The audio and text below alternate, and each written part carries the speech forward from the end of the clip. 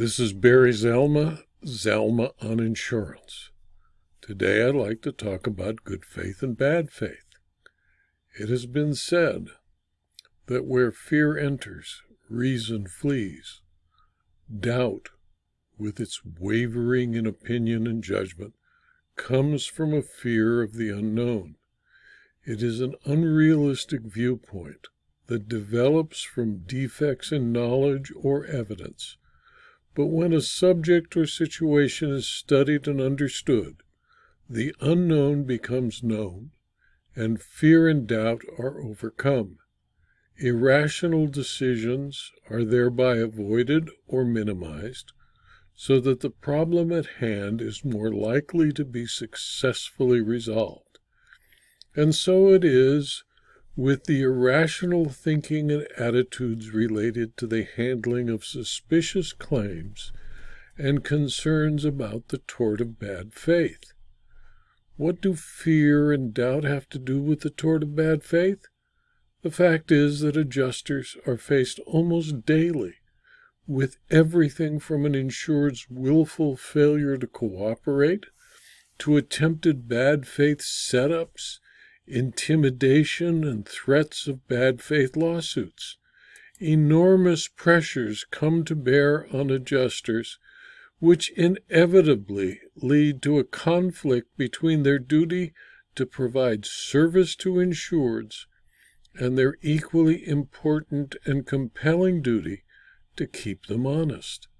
Dishonest insureds and unethical attorneys use extortive tactics which are designed to thwart an insurer's legitimate investigation and to coerce insurers into paying questionable and meritless claims. Unfortunately, these tactics are frequently successful, as many adjusters do not have the specialized education, training, or knowledge needed to respond properly. Part of the problem is the unwillingness of some companies to educate, train, and support experienced claims adjusters and SIU investigators so that they can be confident when they confront the issues. Insurers must provide the moral and financial support, including proper staffing and training, to investigate, expose, and control fraudulent activity effectively. As a consequence, some inexperienced, untrained, or ineffective claims adjusters are running scared and paying claims that should not be paid.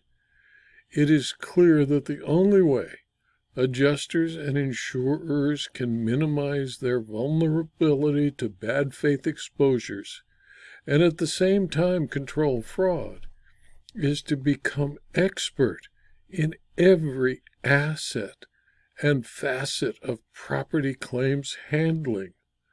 More competence can be sufficient to avoid bad faith actions. Acquiring a thorough knowledge of the legal technicalities of investigation and defense of disputed first-party property claims is essential. In that connection, the purpose of my book, Property Investigation Checklists, 13th edition, is in existence and available from Thomson Reuters, as well as other books I have written and available through the insurance claims library at my website and from Amazon.com. Acquiring a thorough knowledge of the legal technicalities of investigation and defense of disputed first-party property claims is essential. In that connection, those issues are covered in the book, Property Investigation Checklists.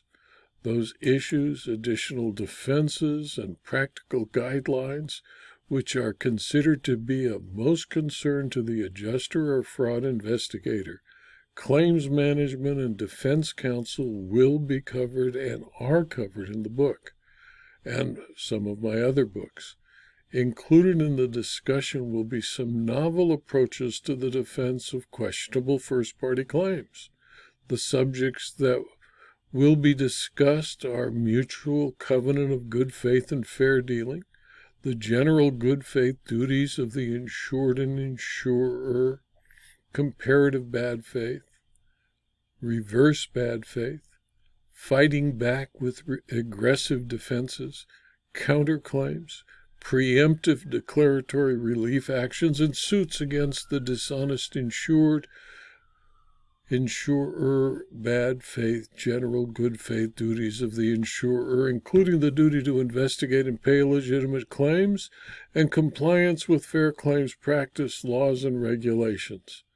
The legal limits of investigation, proper investigative methods, and avoidance of illegal and outrageous conduct, proper reporting, documenting a good faith investigation, and avoidance of defamation of character and claims handling scenarios, insured's abandonments of claims, denial, and prosecution, all will be available to the well-trained and educated claims handler.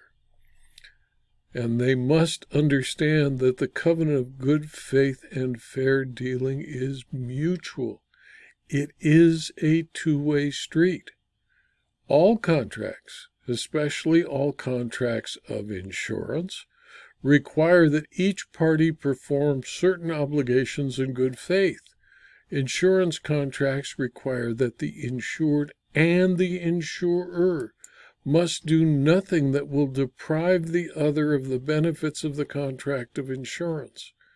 The insured must substantially comply with policy conditions by giving timely notice of loss, providing an adequate proof of loss and inventory, and complying with other reasonable requests of the insurer so that the insurer can properly consider whether or not the claim is covered.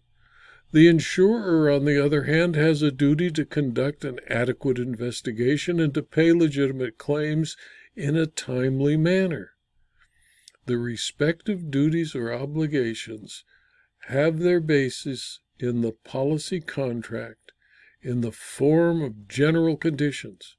The insurer generally has additional obligations imposed by fair claims settlement practices, statutes, and regulations, as well as case laws applied to the jurisdiction where the claim is being adjusted. Although contract law is replete with references to the good faith duties of both parties, the rules generally have not been evenly and fairly applied in the case of insurance contracts.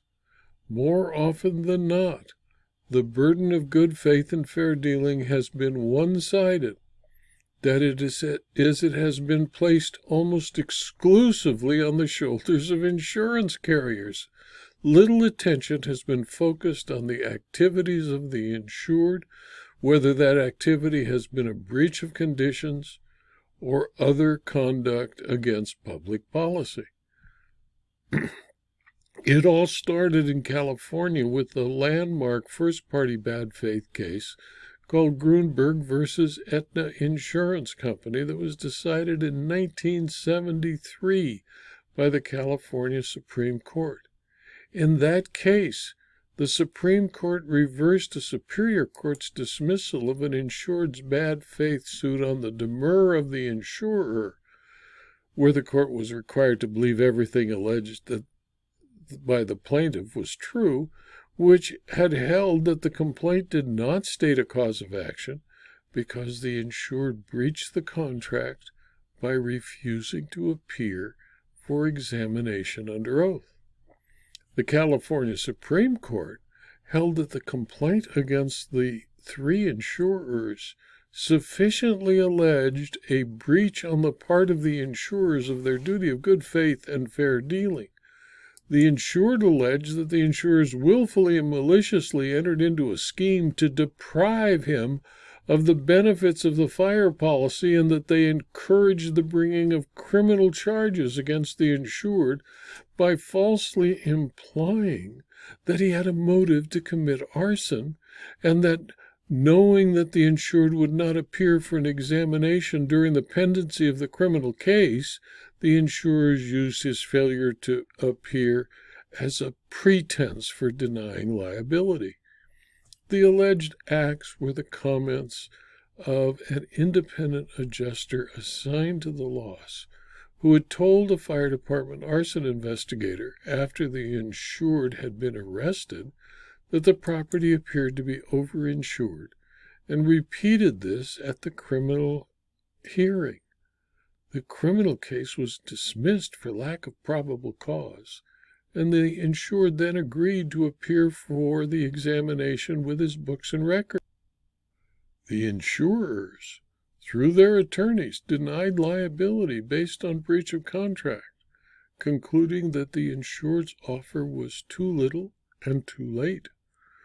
The Grunberg court acknowledged that there were duties and obligations owed by both parties, but held that under the circumstances the insured was not obligated to perform. The court said, quote, "Defendant's duty, as we have explained, arises from a contractual relationship existing between the parties. This duty has been characterized as an implied covenant that neither party will do anything which will injure the right of the other to receive the benefits of the agreement. While it might be argued that defendants would be excused from their contractual duties, that is, the obligation to indemnify, if the plaintiff breached his obligations under the policies, we do not think that plaintiff's alleged breach excuses defendants from their duty implied by law of good faith and fair dealing. In other words, the insurer's duty is unconditional and independent of the performance of plaintiff's contractual obligations." Close quote. The court further stated, quote, "We conclude, therefore, that the duty of good faith and fair dealing on the part of defendant insurance companies is an absolute one. At the same time, we do not say that the parties cannot define by the terms of the contract their respective obligations and duties.